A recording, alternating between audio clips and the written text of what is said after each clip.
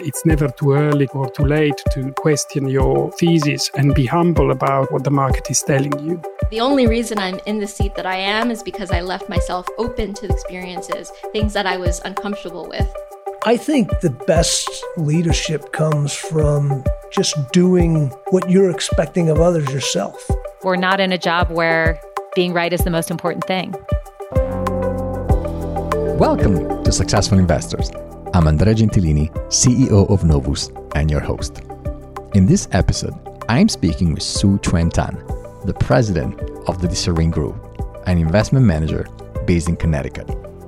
Unlike many others, Soo Chuen did not buy his first stock when he was 12 years old. Born in Malaysia as a son of two physics teachers, Soo Chuen became passionate about investing when he joined a stock pickers club during business school. Today, investors seem to keep buying growth in the US tech sector, no matter the fundamentals. Instead, Soo Chuen and his team practice the increasingly rare art of contrarian, value-based investing on a global scale. And as you can expect, fundamental analysis and margins of safety are all arrows in their quiver. But what makes Soo Chuen and his team successful investors is something else. It's about considering the values around value, the cultural norms a business operates into, the principles that a management team lives by, or the values of the entire environment around them, whether it's driven by the country, the region, or all of the above. Values guide behavior, and behavior correlates to outcomes. Understanding values gives Soo Chuen and his team an edge. Specifically, Soo Chuen invites us to pay attention to the difference between thick and thin cultures. Curious about what that means? We were too. Listen further to find out. Before we begin, here's a quick word from our team at Novus. This is Bassem El-Shura, Head of Sales at Novus, the platform allocators and managers use to enrich their data, extract insights, and engage stakeholders. Regulators are increasing requirements for environmental, social, and governance-related reporting globally, with more and more managers integrating ESG factors into their investment frameworks. Being able to effectively report the impact of your sustainability decisions is more important now than ever before. With Novus's ESG analytics and dashboards, managers can answer questions like, what are my exposures and P&L to each ESG rating bucket? And more importantly, are my sustainability decisions generating alpha? And for asset owners, access ESG reporting for your entire portfolio. Did a manager really reduce their carbon footprint as they claim? Are your managers improving or impairing your aggregate ESG scores? Are your investments helping you mitigate portfolio risk? Interested in learning more? Reach out at novus.com. And now, Soo Chuen. Soo Chuen, welcome to Novus Successful Investors. It's a pleasure having you with us. Thank you, Andrea. I guess we start with the usual question. When did you start in finance? I grew up in a small town in Malaysia called Malacca. My parents were both high school physics teachers. So as you can imagine, I did not buy my first stock when I was 12. I caught the investing bug while I was at business school when I joined a small stock pickers group that included several of my classmates who had worked for hedge funds or mutual funds.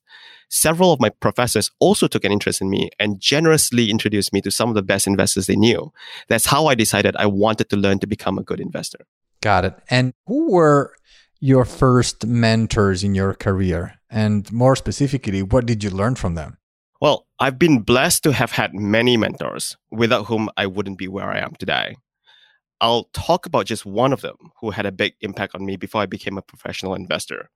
In 2000, when I was working with McKinsey Company, I had the privilege of working with Pramath Sinha, who was then a partner at the firm, helping him set up the Indian School of Business in Hyderabad. Pramath was an incredible servant leader. When you worked with Pramath, you just knew that no matter how demanding he was of you, he was ultimately in your corner. He treated people as ends, not as means, a Kantian precept with tremendous quiet power.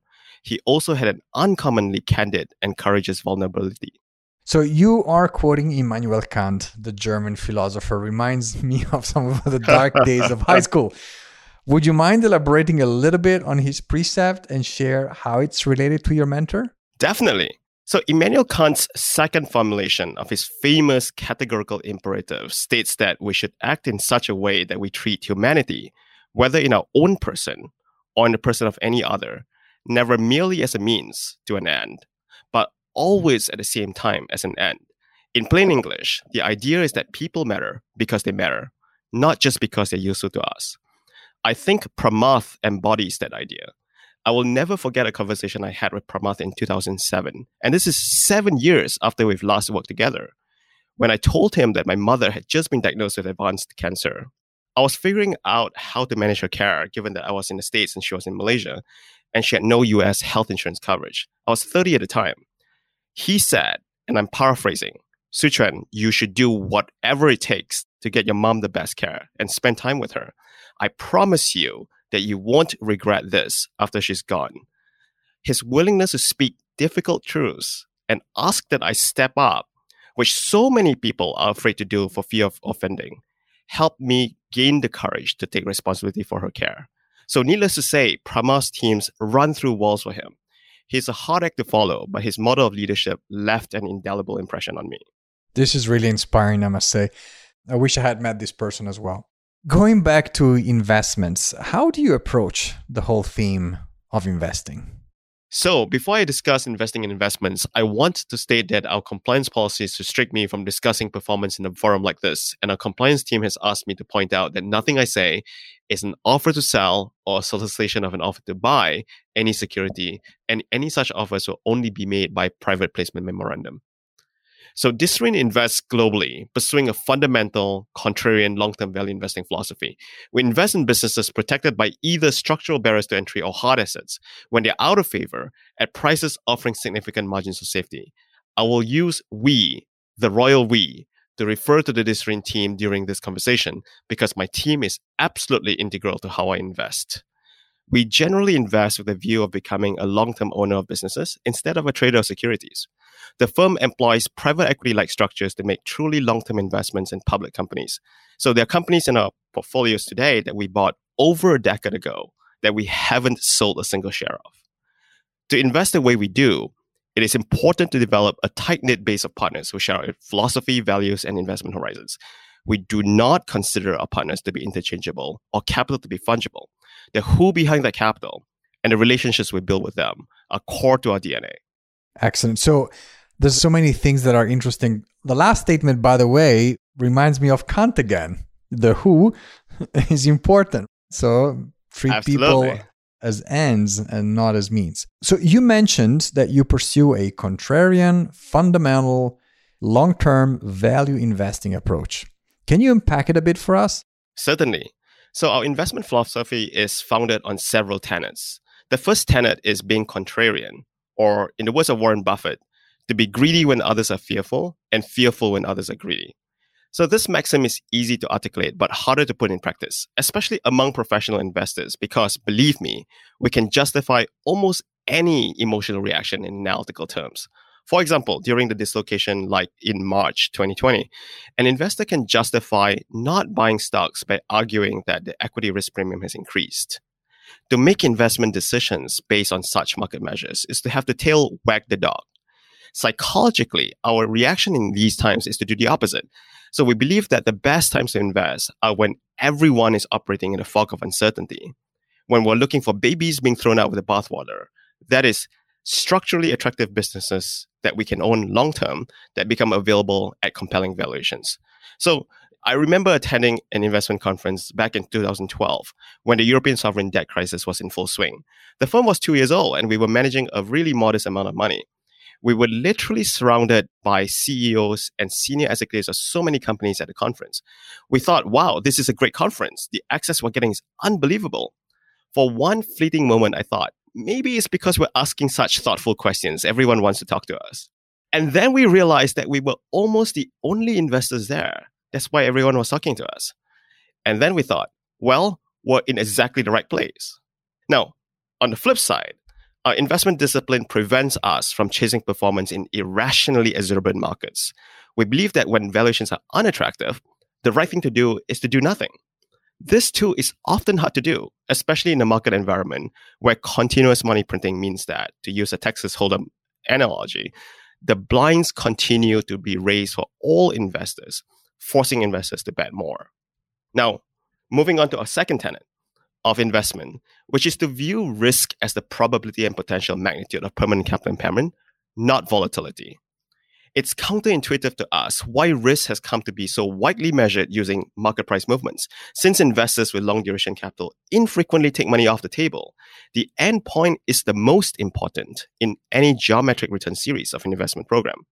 Many strategies that involve the implicit selling of cat put options will, prior to the cat event, look to have incredibly attractive returns per unit volatility characteristics.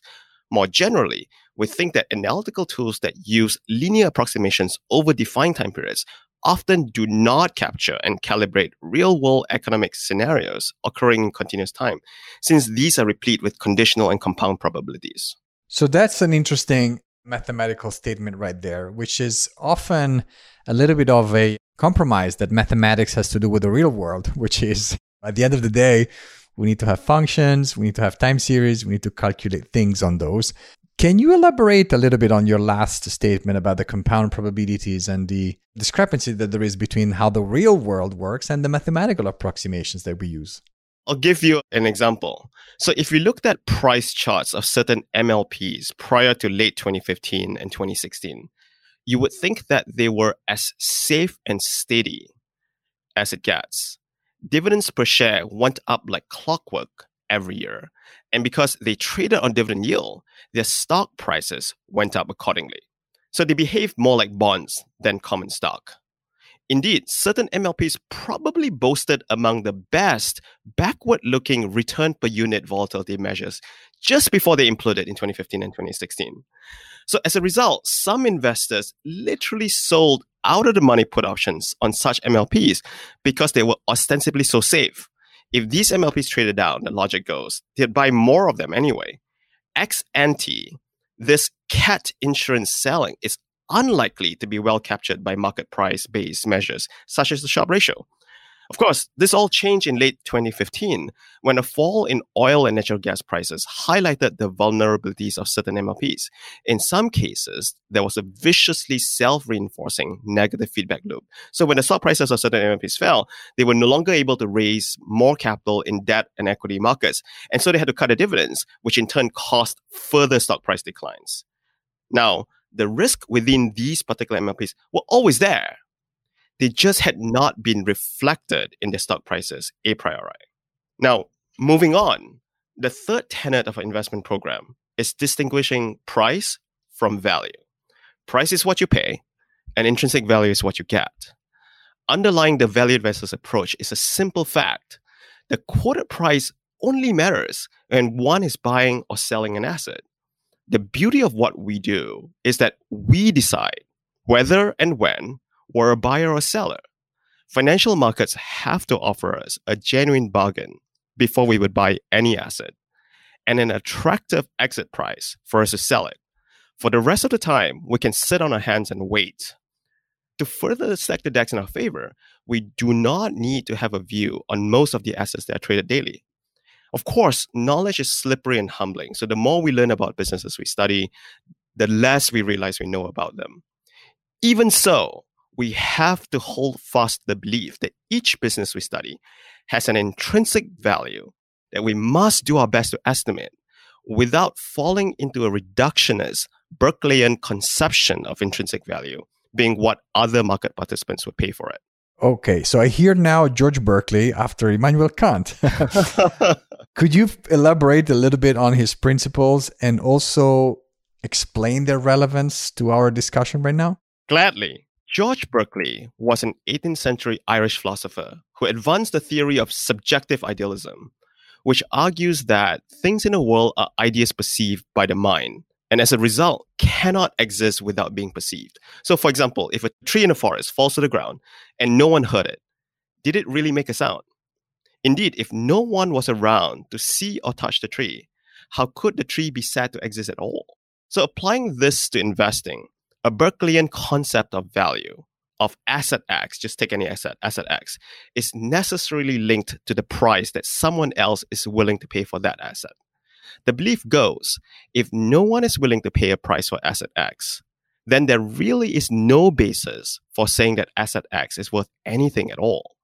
On the flip side, if folks are willing to pay a certain price for a particular asset, so for example, Bitcoin or Picasso painting, then that asset must be worth that price. So reality is processed through perception. Understood. So that's what causes or may cause the distortions that you're looking for between price and value. Sure. So based on this subjectivist approach to investing, price and value are the same thing. If people price a particular company based on a multiple of earnings, then that company is worth such multiple of earnings. If people price a different company based on a multiple of sales, then that company is worth such multiple of sales. If people price yet another company based off a multiple of eyeballs or subscribers, then that company is indeed worth such multiple of eyeballs or subscribers. So Berkeleyan investing is an exercise in persuasion. You make money when you persuade other people to agree with your perception of value. Because people tend to be swayed by narratives or stories, the most successful investors using this approach are also the most persuasive storytellers. Now, value investors have a fundamentally different approach. We believe that an asset has intrinsic worth, regardless of the price that others are willing to pay for it. That worth does not fluctuate moment to moment based on how others perceive the asset at any given time. Instead, the intrinsic worth or intrinsic value of the asset is simply the net present value of all the cash flows the asset will generate over the course of its economic life. Our job as value investors is to try to figure out the intrinsic value the best we can with imperfect information, imperfect tools, imperfect skills. We are all in Plato's cave, as it were. I am tempted to ask you a question about Plato's cave, but since we're already in the bracket of Berkeley, why don't we keep going, Soo Chuen, and leave that for another day? We'll leave that for a different conversation.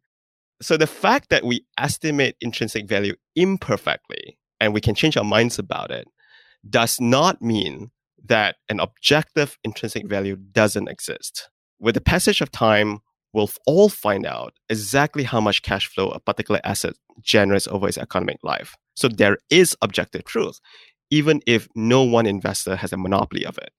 Consequently, figuring out intrinsic value becomes a weighing exercise, not a voting exercise. The extent to which we're right does not depend on how many others agree with us. We'll make money if the asset we're invested in actually generates the cash flows that we expect it to generate, and we're able to purchase it at a sufficiently compelling price. So this leads us to the fourth principle of value investing, which is requiring a margin of safety for every investment. So value investing is an investment approach that's logically coherent, but epistemically difficult. If we knew with 100% certainty that company's A stock was worth 100, then of course we would buy at 60 and buy even more if it trades down to 30. However, there are fundamental limits to our knowledge because, among other things, uncertainty about the future, limits to publicly available information, causal ambiguity, especially in complex and dynamic systems, and most importantly, limits to our own analytical ability and competence. Because we can never be 100% sure of our intrinsic value estimate, we need a margin of safety to protect ourselves against the risk of permanent capital impairment. This is especially true because of our long investment horizons. If we expect to own a business indefinitely, we must factor in the high probability that the business will experience challenges while we own it. So you mentioned earlier on that one of the key principles and also success factors of the way you manage money is that you are there when others are in panic and there is a fog of uncertainty. And I suspect that part of that is also due to the way you invest, your private equity structure, you called it. Can you explain what that is and what problem it solves? So in broad terms, our investors make capital commitments to us instead of funding the entire investments up front. We then call this capital down over time as we find compelling investments. This structure is, of course, typical for private equity firms, but it is far less common in public markets vehicles. So what the structure does is to create a time gap between when the capital commitment is made and when we actually deploy the capital. This is especially helpful for an investment program like ours, which thrives on being greedy when others are fearful and fearful when others are greedy.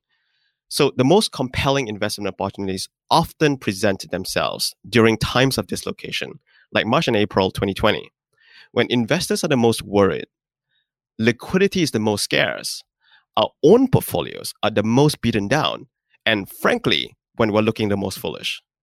This isn't typically a good time to go hand in hand to investors to ask for more capital. But because of our structure, we had a lot of already committed dry powder going into the March-April market dislocation, and we deployed a significant amount of it during the sell-off. Now, it is worth mentioning that having the right partners made all the difference.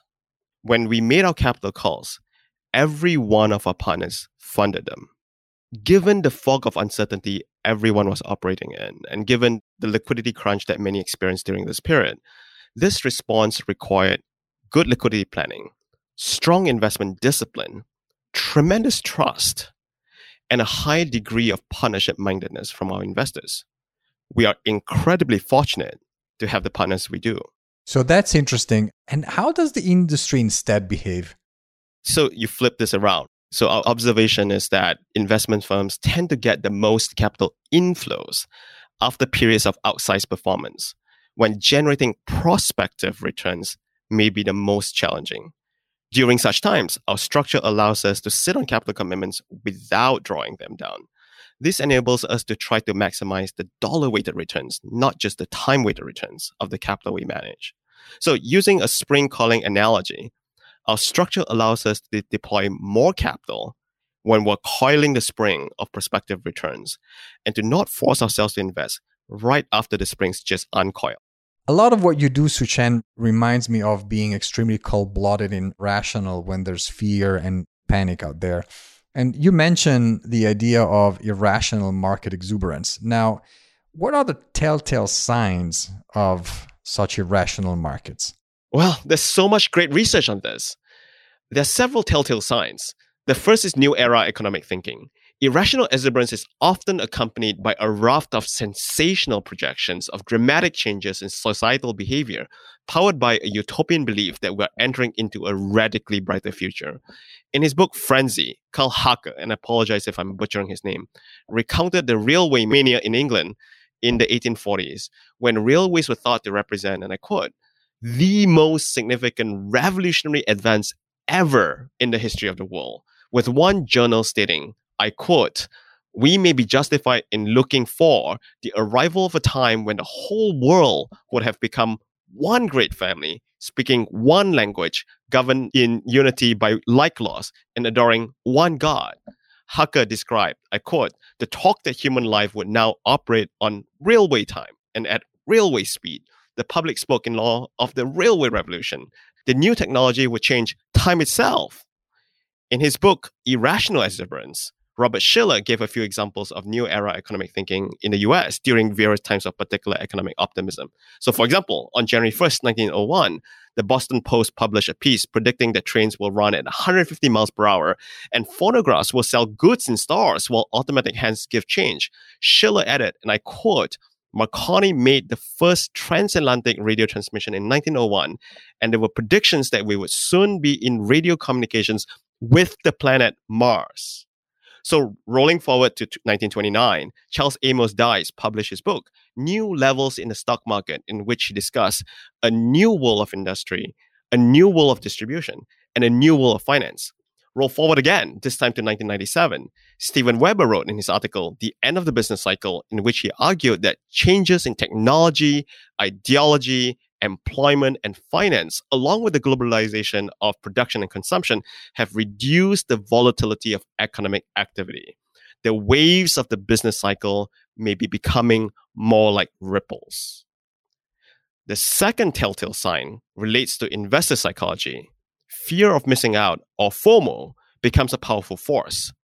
In Frenzy, Hake described the 1960s, and I quote, the market was split between the go-go and Squaresville. The 25 best performing mutual funds were aggressive funds and gained 36 to 80% annually by 1966. That compared to conservative funds that made just 6%. In his book, Psychology in the Market, David Dreaman described the effect this had on investors. And I quote, "Those who did not go along were pushed aside." A young gunslinger at the height of the go-go euphoria of 1967 to 1968 was interviewed on TV about his aggressive investment strategies. When the name of Benjamin Graham, whose measured approach emphasizing full evaluation of risks and conservative pricing formulas came up, the money manager said, "The trouble with old Ben is that he just doesn't understand the market." End quote. Skipping forward to the late 1990s, Harker vividly described the zeitgeist of the time. Harker recounts the then COO of Swiss American Securities saying, I quote, "Warren Buffett was discounted. If you look at his investments during this time, he lost considerable amounts of money. So Warren Buffett can say whatever he wants to say, but sour grapes, right, Warren? He's an old guy. He's not getting it. Look at the value of his portfolio. It's down X. It should be up." End quote. Then Harker also recounts a venture capitalist saying, I quote, "It went on for so long. Even if you said to yourself, I'm not going to do it, I'm not going to do it, I'm going to be rational. Another year goes by, and I'm wrong again. There were so many reinforcing conditions for it that sometimes if you try to keep a really disciplined approach and you're missing out on all these, you kind of wonder if you're being prudent or if you're being foolish. Eventually, you have to look in the mirror and ask, does everything I know and all the logic that's keeping me out of investing, is everything I know wrong?" End quote. I was at McKinsey Company's New York office at the time. It seemed like every day, I was getting goodbye emails in my inbox from colleagues along the line of, "This is my last day at the firm. It has been an amazing journey. I've learned so much about business after spending X months at the firm. And I am now leaving to start or join this amazing .com venture that just got funded at this amazing valuation." The third telltale sign is when FOMO is reinforced by gambler's excitement. For example, describing the 1840s railway mania, William Wordsworth recounted, and I quote, "The country is an asylum of railway lunatics.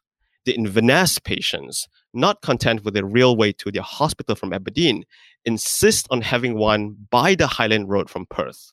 They admit that there are no towns or villages, no populations, and no chance of many passengers." End quote. By October 1844, the railway king George Hudson could raise £2.5 million from shareholders on spec, declaring, "I've got my money and I have not told a single soul what I'm going to do with it." Schiller describes the self-reinforcing route. Even if there is no manipulator fabricating false stories, tales about the market are everywhere. When prices go up a number of times, investors are rewarded sequentially just as they are in Ponzi schemes. There are still many people who benefit from telling stories that suggest that markets will go up further. There's no reason for these stories to be fraudulent. They need only emphasize the positive news and give less emphasis on the negative. Gamblers' excitement sometimes spills over beyond stock markets. For example, Schiller observed that in 1987, while the price-to-earnings ratio of the Taiwanese stock market rose from 16 times to 45 times during the year, an illegal numbers game called Happiness for All that was unknown until 1986 suddenly became a national obsession. It was so popular that, I quote, "On the days when winning numbers are announced, peasants neglected their fields and workers failed to report to their factories."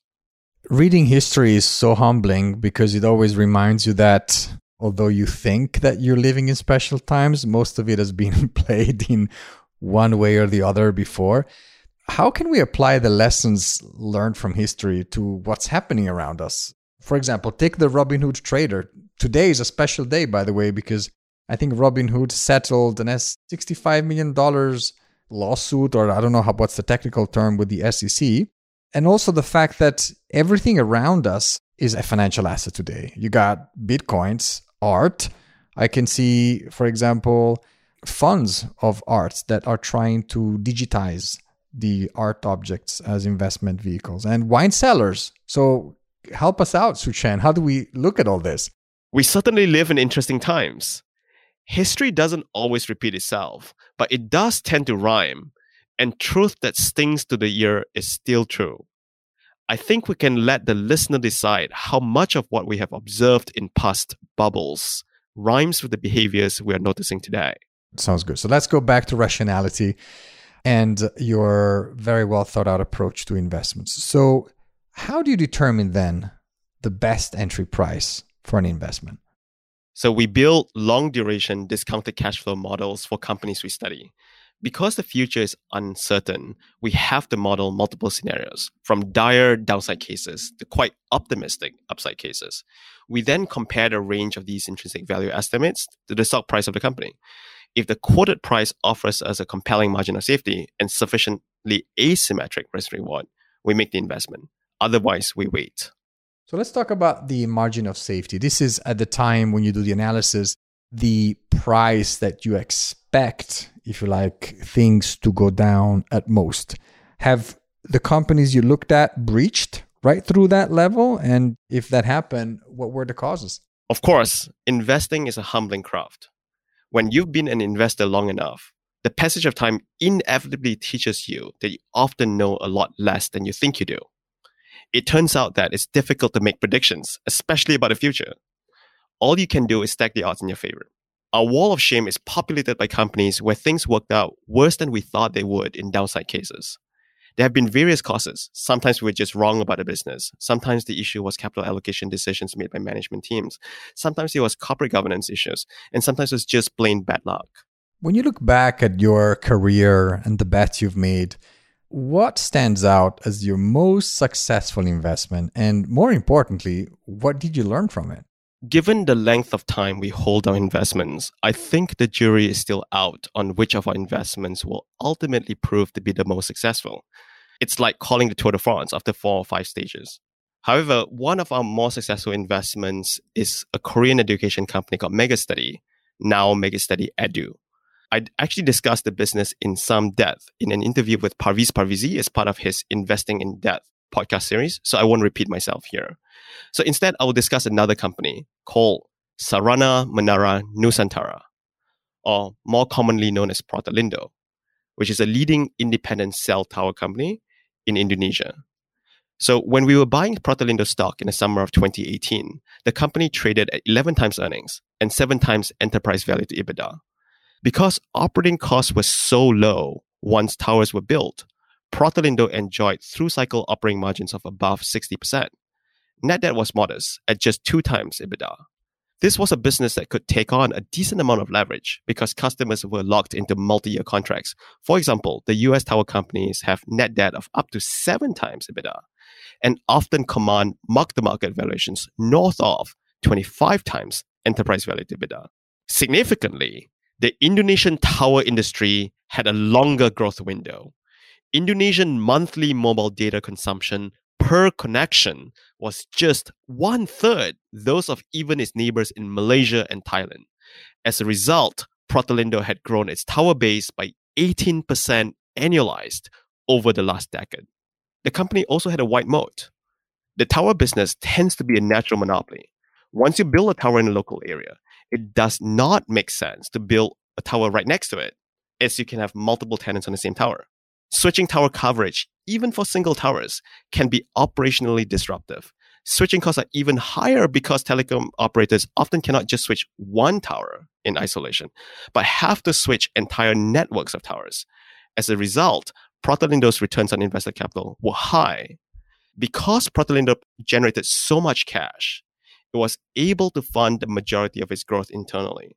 So believe it or not, despite all its capital reinvestment needs, the company had also returned about half of its net income to shareholders in dividends since 2017. So we were able to buy a dominant, wide moat business with little debt at under 11 times earnings and a 5% dividend yield, growing towers at double digits at high marginal returns on invested capital. So this looks like a jewel, but if we understood your process, you don't buy jewels at premium prices, you buy jewels at the price that would allow you to get a profit out of it. So how did you manage to buy the stock so cheaply, given the quality of what we're talking about? There were several reasons. So first, Protelindo was countercultural in the way it managed its balance sheet. By refusing to take on a lot of debt to finance even higher growth rates, it suffered in comparison to peers who were more aggressively following the lead of LBO companies in running their businesses with larger debt loads. And through the looking glass of modern monetary policy, apparently investors seem to view debt as an asset and cash as a liability. Second, growth was slowing at Protelindo. Due to the law of large numbers, its base of towers was getting larger in proportion to new tower additions, and that's natural. At the same time, all contracts that were overly generous to Protelindo were rolling off. In a growth-obsessed investing environment, these were perceived negatively by investors. Third, Protelindo was based in Indonesia. Its stock traded down in the summer of 2018 when emerging markets sold off more broadly. Fourth, Protelindo stock was not particularly liquid. So when multiple investors tried to dump its stock, they found that there were insufficient buyers on the other side. So for example, in August 2018, as we were accumulating Protelindo stock in the market, a seller inquired if we were willing to buy the stock, a large block of the stock. We said sure, at a discount. So the seller offered us a 3% discount to Protelindo's then market price. We said, no, we needed a 15% discount. The seller countered with 5. We said, no, 15. The seller countered with 10. We said, no, 15. And the seller agreed. I see. So Soo Chuen, I will never try to sell your car. Please don't. So a similar phenomenon happened in March 2020 when the Jakarta Stock Exchange halted trading and closed early as stocks were literally limiting down because not enough buyers were willing to step into the panic selling. Now, we think this phenomenon will only get more pronounced over time as money flows out of active stock picking into passive strategies. And as the remaining active stock pickers give up on value investing, especially in smaller companies in emerging markets. For example, after we had bought our block of Protelindo stock, we flew out to Jakarta to meet with the company's management team in November 2018. I think they were actually surprised that we were asking such tough, detailed questions about how their business will hold up in stress scenarios. They might have wondered if we were actually short sellers, masquerading as shareholders. I suspect that they did not often meet downside-focused, bottom-up value investors who are willing to own their stock through even the bleakest of potential macroeconomic environments. So, Soo Chuen, we spoke about the star. Let's talk about the dog. What was your most unsuccessful investment? And again, what did you learn from it? Well, we tend to learn more from our mistakes than our successes. And as with our successes, the full measure of our investment failures will be taken at the end of our investment careers. In the meantime, one of our least successful fully exited investments so far was in Ellaktor, which is a Greek conglomerate we invested in during the Greek sovereign crisis. The heart of our thesis was that Ellaktor's consolidated financials, which showed little profitability and significant debt, understated the true economics of the group. Ellaktor was a holding company that owned various assets, including toll roads, waste management concessions, power plants, a construction business, etc. Most of these assets were financed at the project level with debt that was non-recourse to the holding company, but all of that debt was consolidated on Ellaktor's balance sheet because the company controlled each business. Some of these assets also had significant non-cash accounting amortization, such that reported earnings were significantly less than free cash flow. When we peeled the onion, we found several hidden assets.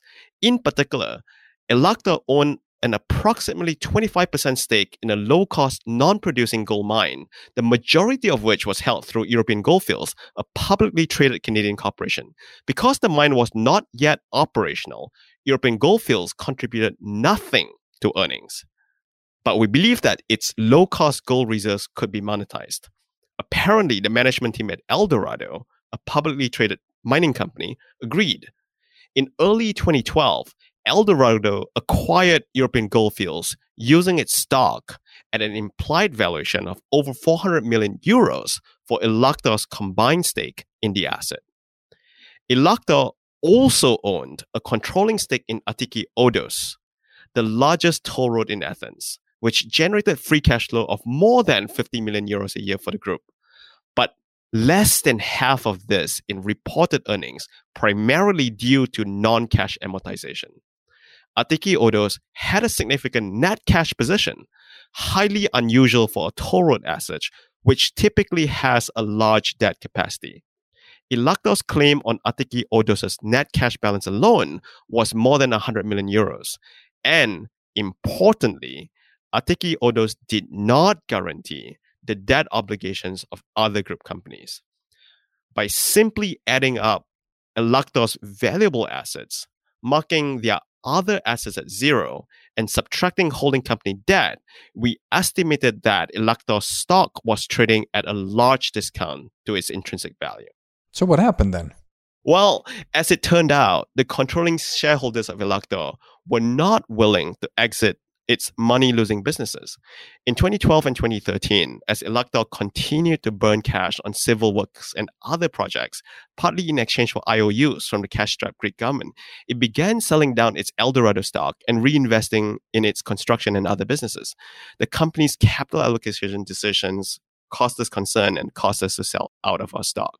So with hindsight, we should have foreseen that Elector would actually continue working with the Greek government, even though they were not paid, and even without legal obligation to do so. After all, Elector had accumulated its major assets, including its concession assets, etc., because of its good relationship with various Greek governments.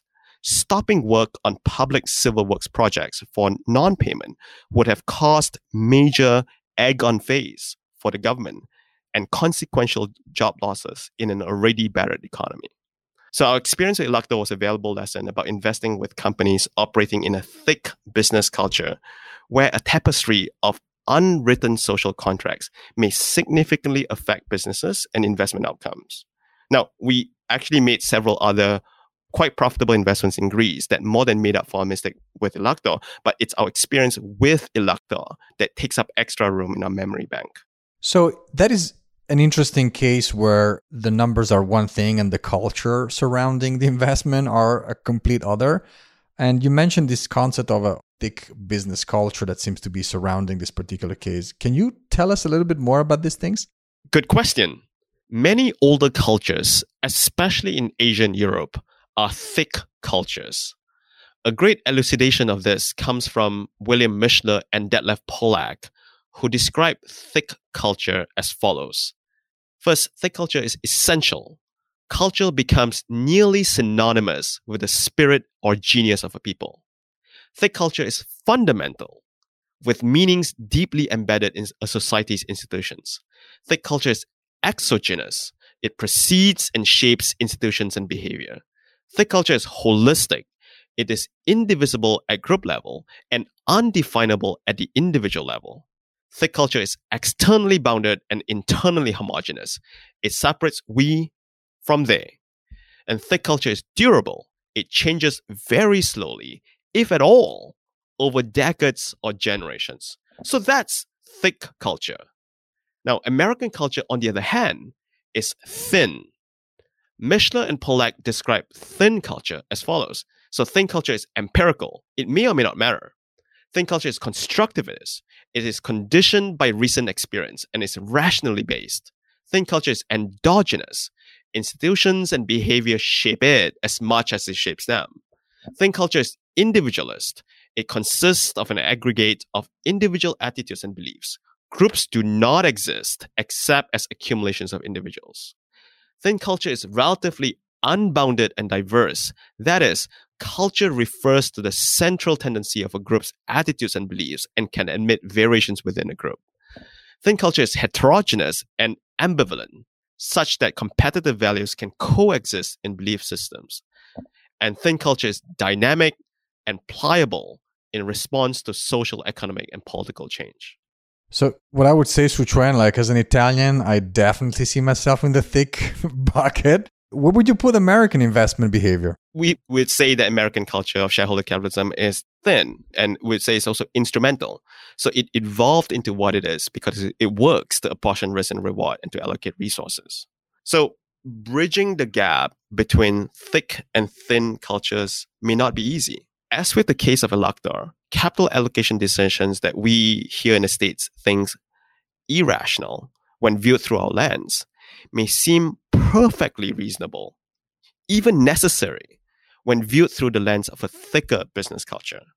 Likewise, our view of ownership as primarily an economic and legal concept, where ownership consists of a bundle of rights and claims, is sometimes at odds with those of an Asian or European firm's thicker conception of ownership, which contains more social and historical meaning.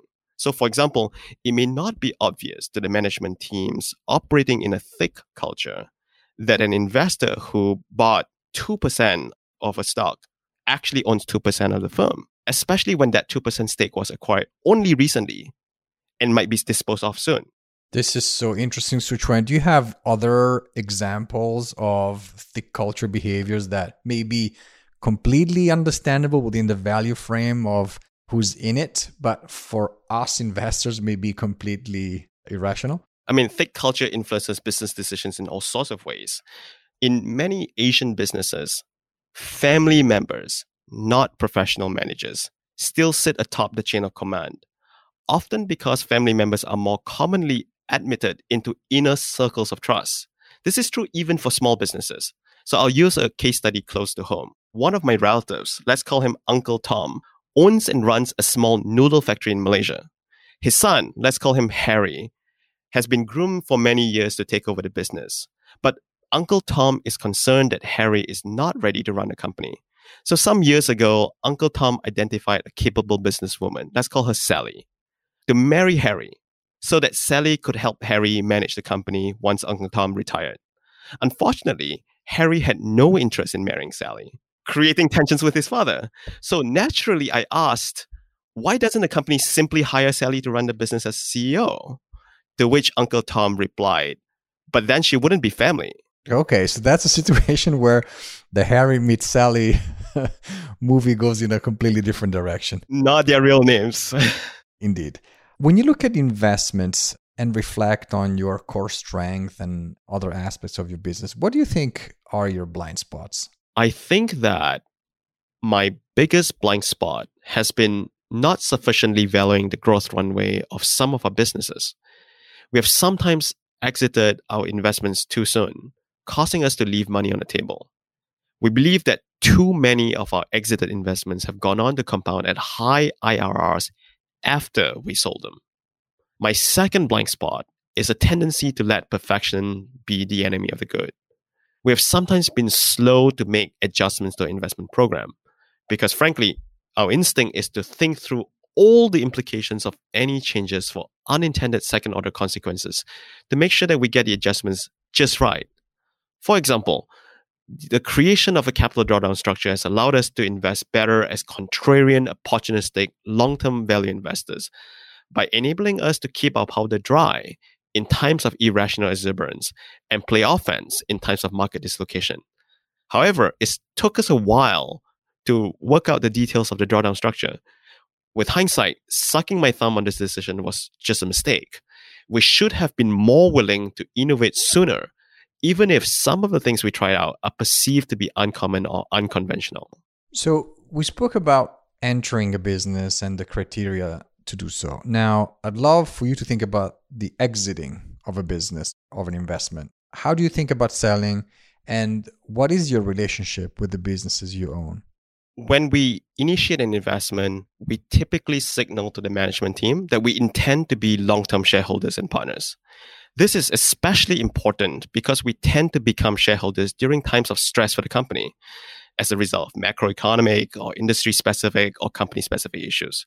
So we generally try to encourage the management team not to focus on the short-term price movements or play to the public market's Greek chorus, and instead to focus on doing the right things for the company long-term. Over the past decade, we have met with a large number of CEOs, managers, and entrepreneurs globally. Every once in a while, we have had the good fortune to encounter an outstanding business leader with uncommon vision, drive, skills, and character at a time of flux for his or her company, giving us an opportunity to make a difference by providing support to him or her. Every time we've done this, a support has been rewarded in spades. I won't name names, but they know who they are. Now, there are three circumstances when we exit an investment. First, when we've made an investing mistake. Second, when Mr. Market makes us an offer we cannot refuse for the asset. Third, when there are other more compelling investments we want to make and we have to raise cash. Let's leave the investment technicalities for 1 second. If you could have a conversation with your past self, which advice would you give? Well, I would tell my younger self that the days are long, but the years are short. You've been blessed with good health, family and friends, the opportunity to do what you love as a professional calling. So don't sweat the small stuff. Remember to enjoy the journey and the relationships you have and pay it forward. Of course, this is easier said than done. Many days, I still sweat the small stuff. And many days, I'm still overly absorbed with the problems that I deal with, which somehow seem to magically assume an outsized significance while I'm encountering them. I would agree with that. We would all agree with that. If you were to lift your head 1 second and look around you, what are the most notable trends that you see in the industry today? A question we have been getting more of recently is, does value investing still work? Our short answer is yes, but it has become more challenging. So first, value investors are perceived to be more history-focused rather than future-focused. Now, in recent times, this approach has been questioned in the face of rapid technological advances, since the future of so many industries may look different from the past. We believe that in reality, the case is more nuanced. Successful value investing has to be future-focused. The intrinsic value of any business is the net present value of its future, not past cash flows. However, perhaps counterintuitively, peering into the future often requires that we reach even further into the past. For example, to better understand the power of the internet, it's helpful to study how the advent of mass communications, the telegraph, the telephone, the television, changed how consumers and other economic actors behaved. Good investors must be both historians and futurists. Second, ultra-loose monetary policy has upended the trade-off-based economic thinking favored by value investors. For example, imagine two companies, Company X and Company Y. Company X has a better management team, but the two businesses are otherwise similar. Company X trades at a significantly higher valuation than Company Y. Value investors ask, given the valuation differential, is Company X a better investment or Company Y? But when capital is not scarce, such trade-offs are unnecessary. Investors can pay anything for exactly the company that they want. Why settle for Company Y when one could buy Company X, price differences notwithstanding? Now, third, value investors tend to focus more on underwriting downside scenarios than upside scenarios. In today's environment, investors skilled at underwriting and pricing left-tail risks are often priced out of the market because central banks wielding monetary policy like a blunt knife appear to be intent on cutting off the left-tail scenarios of many businesses. Lastly, long-term value investing has been rendered more challenging because investors are simultaneously becoming more patient about receiving operating cash flows from their investments, and because no such cash flow are forthcoming, more impatient about living off mark-to-market returns instead. If there are no mark-to-market returns in any given year, the spending ability of investors in such year is immediately compromised.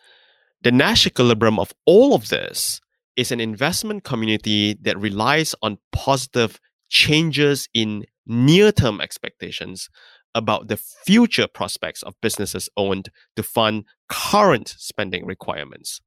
Perhaps paradoxically, investment horizons shorten, not lengthen as a result. Well, this is the opposite of how value investors tend to invest. Value investors tend to demand cash flow from their businesses. With such cash flow secured, they're patient about mark-to-market returns because they believe that intrinsic value asserts itself in the long run. Looking into the next decade, we believe that some of these headwinds are likely to reverse. In particular, mind-bending market distortions caused by ultra-loose and aggressively interventionist monetary policy is unlikely to last. We reckon that other trends are more likely to persist. The moats around businesses are getting narrower and business clock speeds are getting shorter. Disruptive businesses are themselves getting disrupted or are actively disrupting themselves, sometimes within the first decade of their existence. The gale of creative destruction is quickly becoming a hurricane. So this is interesting. How do you respond to all this? So we have to become even more fundamental in our analysis of business structures, reasoning from first principles about how each business would fare in a dynamically changing technological and competitive landscape. We believe that time arbitrage, backed by long duration capital, will become an even more important competitive advantage. In a world with high degrees of technological innovation and creative destruction, investment horizons are likely to keep shrinking. In such a world, honing our ability to identify businesses with truly persistent structural barriers to entry, as opposed to temporary sources of competitive advantage, will become even more vital. There's a lot of irrationality, exuberance, loose monetary policies, and distortions that we have been just talking about. If you were to express a wish about our industry, what would that be? I answer this question with some ambivalence. On the one hand, I wish that investment professionals and company executives would think, invest, and manage businesses with longer time horizons, measured in decades, not days, weeks, months, quarters, or even a few years. After all, many ultimate capital owners are investing to benefit future generations, not just the current one. As John Lennon might say, were he a long-term value investor, imagine a world where publicly traded securities only change hands once a year. Imagine a world where investors worked out how much they're willing to pay for a stock without first looking at its market price. Imagine a world where, absent malfeasance, CEOs had at least half a decade to put their own stamps on businesses. I think our industry will look quite different. On the other hand, if such a world came to be, the potential for long-term investors to generate outsized returns from time arbitrage would be greatly reduced. This would not help an investment partnership like ours. What's different about the investment environment as you experience it today versus, for example, when you started your career? So back when I was starting out in my career, economic thinking or scarcity-based thinking was still widely accepted. In economics classes around the world, students were still taught that economics is ultimately the study of scarcity and its implications. A market mechanism serves to help society allocate scarce resources in light of competing demands. Scarcity-based investors ask, given the limited supply of particular goods, services, or assets, and given the demand for such goods, services, or assets, at what price does the market clear for each? These days, it has become fashionable to question the validity of economic mental models. At the micro level, some folks question, well, why do profits matter for a particular business as a mechanism for determining whether the business should exist? Why do profits matter for the pricing of assets and hence the allocation of financial resources? At the macro level, some folks question, why does supply of demand of money matter for determining the price of money, that is, exchange rates? Likewise, why does supply and demand of debt matter for determining the price of debt, that is, interest rates? In the field of investing, when capital is not scarce, economic trade-offs are unnecessary. So as we've already discussed, investors can pay anything for exactly the asset that they want. The quality of the asset, however defined, becomes a more important criterion for whether the investor should buy it than the value in the investment. That is the gap between the price paid for the investment relative to the net present value of the expected cash flows of the asset. In the hands of a non-scarcity-driven investor, quality becomes a narrative-driven concept divorced from the calibration of cash flows. What are you working on these days, Soo Chuen? When our industry evolves in a particular direction, as we've discussed, our instinct is often to go the other. So that's why you call yourself contrarian, I guess? Right. So these days, we're working on developing more mental models, better mental models for evaluating and quantitatively calibrating the structural barriers to entry or moats of the businesses we study. If we're going to have this conversation in 5 years, where are we going to find you? I'll hopefully still be interested to do the same thing, but with even more gray hair. Investing is a stressful business. How do you get rid of it? Not the business, but the stress, I mean. By sitting in my favorite spot by the Mayanes River with a good book. I don't think this quite gets rid of my stress, but it does help manage it. And this is as it should be.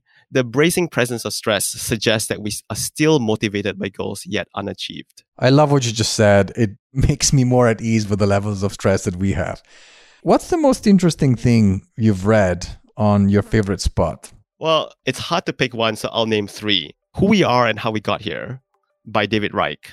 The Master Algorithm by Pedro Domingos. And The Culture Map by Erin Meyer. And what are you reading now on the river? What Tech Calls Thinking by Adrian Daub. Soo Chuen, this has been a phenomenal conversation. Thanks so much for participating. Look forward to speaking again in 5 years. Thank you for having me, Andrea, and thanks for these phenomenal questions. It was great to have you with us. Feel free to subscribe and join us next time for more conversations with successful investors. As a reminder, Successful Investors by Novus reflects the opinions and views of the speakers alone and is provided for informational purposes only, without representation as to accuracy or completeness. This podcast does not constitute a recommendation to buy or sell securities or make investments, nor is it intended to promote or endorse any specific investment strategy or product. For more information about this podcast, check out novus.com/podcast.